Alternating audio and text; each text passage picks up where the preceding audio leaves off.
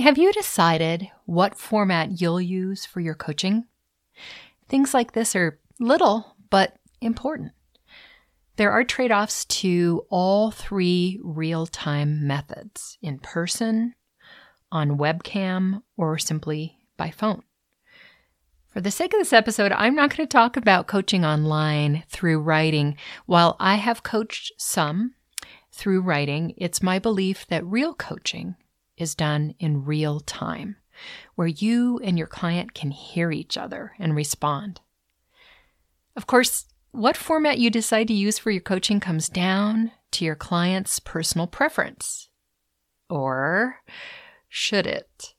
Some coaches are inclined to do whatever their client chooses for many aspects of their business, but I encourage you to set up and operate your business in a way that's best for you, or it can become cumbersome. Nobody wants that, and it can affect your attitude about your work and clients if your business is not set up to your preferences. There's a whole mindset around that, which I'll dig into first before I get into details about these different formats of coaching. Find the full transcript for episode 213 at prosperouscoach.com/213. You're listening to Prosperous Coach Podcast, a free resource for new coaches since 2018, created by me, Rhonda Hess. I have a talent for breaking complex things into easier steps, and I love helping you choose a smart coaching niche and launch your business with confidence. I began mentoring coaches in 2006 after 5 years of training coaches at Coach Training Alliance, where I designed the certification program. Subscribe to this podcast so you don't miss a thing, and don't forget to go back to the earliest episodes for incremental learning. Now, let's roll this episode. Hey, coaches. You may not have gotten into coaching because you want to be an entrepreneur, but if you've started a coaching business, you are an entrepreneur, and it's important to take up that mantle. What I mean is that if you want to succeed financially and for the long term in coaching for your own business instead of somebody else's business, there is a mindset to learn and grow into. Think of your business as an entity, something that needs your ongoing commitment, awareness, and then strategic thought and action. You need to mind your business. I was talking to a new client the other day and could tell from what she was sharing that she hadn't yet thought of herself as the CEO of her business, and this is not unusual. She was thinking like a coach, but not minding her business yet. It's evident in things like letting clients set their own prices and other terms for working with you. That looseness can snowball into a habit that keeps you from earning well as a coach. And it's actually not a good feeling to be too flexible. You think you're helping your clients, but really to them and you, it feels like you're all over the place, not focused or serious about your career. It's exhausting, and coaches operating like this soon come to know that something isn't right. Also, know that the energy you put out and the way you put it out into the world creates your future. If your current clients got low pricing and call all the shots, then when they tell others about you, those new clients will expect the same. Even if your coaching is stellar, this can become a way that you hold yourself back.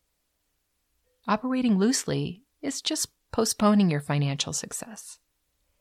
By the way, I've published several episodes about pricing at prosperouscoach.com/money.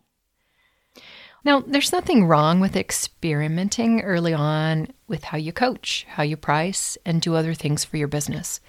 But be sure that you're attentive to the various results, not just your clients' results, but also your business's results. Test and tweak. Aim to settle into an intelligent rhythm with what you're doing as soon as you can. And look, I totally get it. There's this lightness to the idea of coaching. You may not be all that interested in the business side of things. When you're with clients, that loose way is the winning way. to be open, unattached, go with the flow, but still, of course, hold boundaries. When you're attracting clients with the intention of earning a living, you'll do better if you make strategic decisions, stand behind them, show up consistently and professionally. See, decisiveness builds credibility, and credibility is a fascinating thing. How do you earn it? And you do have to earn it one way or another.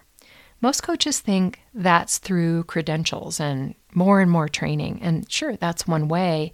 But the kind of credibility I'm talking about is more about how you show up in your business. What do your actions convey? Words and actions speak miles about you. You can actually gain significant credibility without formal training and credentials, just by the way you show up. Find an episode about this very thing at prosperouscoach.com/160 or scroll to episode 160 on your favorite podcast app for Prosperous Coach Podcast. So as soon as you can, after launching your coaching business, settle into a smart, strategic way to do everything and gain credibility. So let's dig into these 3 formats of coaching. Number 1, in-person coaching. Before the pandemic, many of my clients who were brand new to coaching assumed they would conduct coaching face-to-face. After all, it's the model of therapists, right? And coaching is kind of like therapy. When I started as a coach, I made this assumption. I thought I'd be having clients into my home office, and that would surely be the best way to coach. But I estimate that in-person coaching takes an extra 20 minutes of time, maybe more. And there's 3 reasons for this. First, there's the lapse of time if the client doesn't show up on time due to traffic or car trouble or forgetting. There's the time to get settled. Take off the coat, get a drink, possibly use the bathroom. And then there's the reverse of that before they leave. And you may feel you need to have an outside office, which is an additional overhead that reduces your profits. Also, you can only have a regional business if you coach in person, and that does restrict you in some ways. Now, one of my past clients, Shauna Warner of Cultivating Resilient Teens, has a very successful business helping parents with teenage daughters. Her business is regional and referral-based, and she has a certain style of work that she does with teens that makes sense for it to be in person. You might have a target audience and niche like that. The second way is coaching on web camera. I'm talking about Zoom or something like that. With the pandemic, many businesses, of course, shifted to using Zoom for meetings. And I know a lot of coaches who love this format for coaching. It allows them to have an international business, which is helpful for earning well and fun. And also, they like to see the expression and body language of their clients. Yeah, who wouldn't? But I'll tell you, this isn't my format of choice for a few reasons. After an initial hello, my client and I don't tend to look at each other much. We both like to take notes in the session. Then there's the frequent disruptions, which drive me crazy and which are not good for coaching. If you and your client don't have consistent top-speed internet, then calls can get dropped repeatedly, the audio and visual can get off track, and that's annoying. And then things happen visually in the background that can be hugely distracting. I had one client I tried Zoom coaching with, and her kids were running around, the dog was jumping up, the cat and dog were fighting. There were just so many things going on that if we were just on a phone call, I wouldn't have to see, and it wouldn't distract either one of us quite so much. The other thing about me is I'm an introvert, and for me, I lose energy being on camera. And I think my clients lose out because of that. That may not be your case, so you may decide that being on camera for your coaching calls is just the absolute best way to go. Number 3 is coaching by phone. After my first year of coaching, I shifted to offering only phone coaching. I've been doing this for 23 years, y'all. For me, there are no disadvantages because I have finely tuned my listening. I can hear what I can't see. Expression, body language, through their voice. And that cues me to ask a powerful question about what I'm hearing. Occasionally, I have a client ask for a Zoom session, and I explain about why I prefer not to, and if I find that they're just really disappointed, I say, okay, look, we'll have an initial session on Zoom so we can picture each other in future phone calls. Without exception, every client that I have done that with has told me that they do not miss being on camera or having to hassle with the technology, and they get just as much out of the call without the camera. And you can have an international business.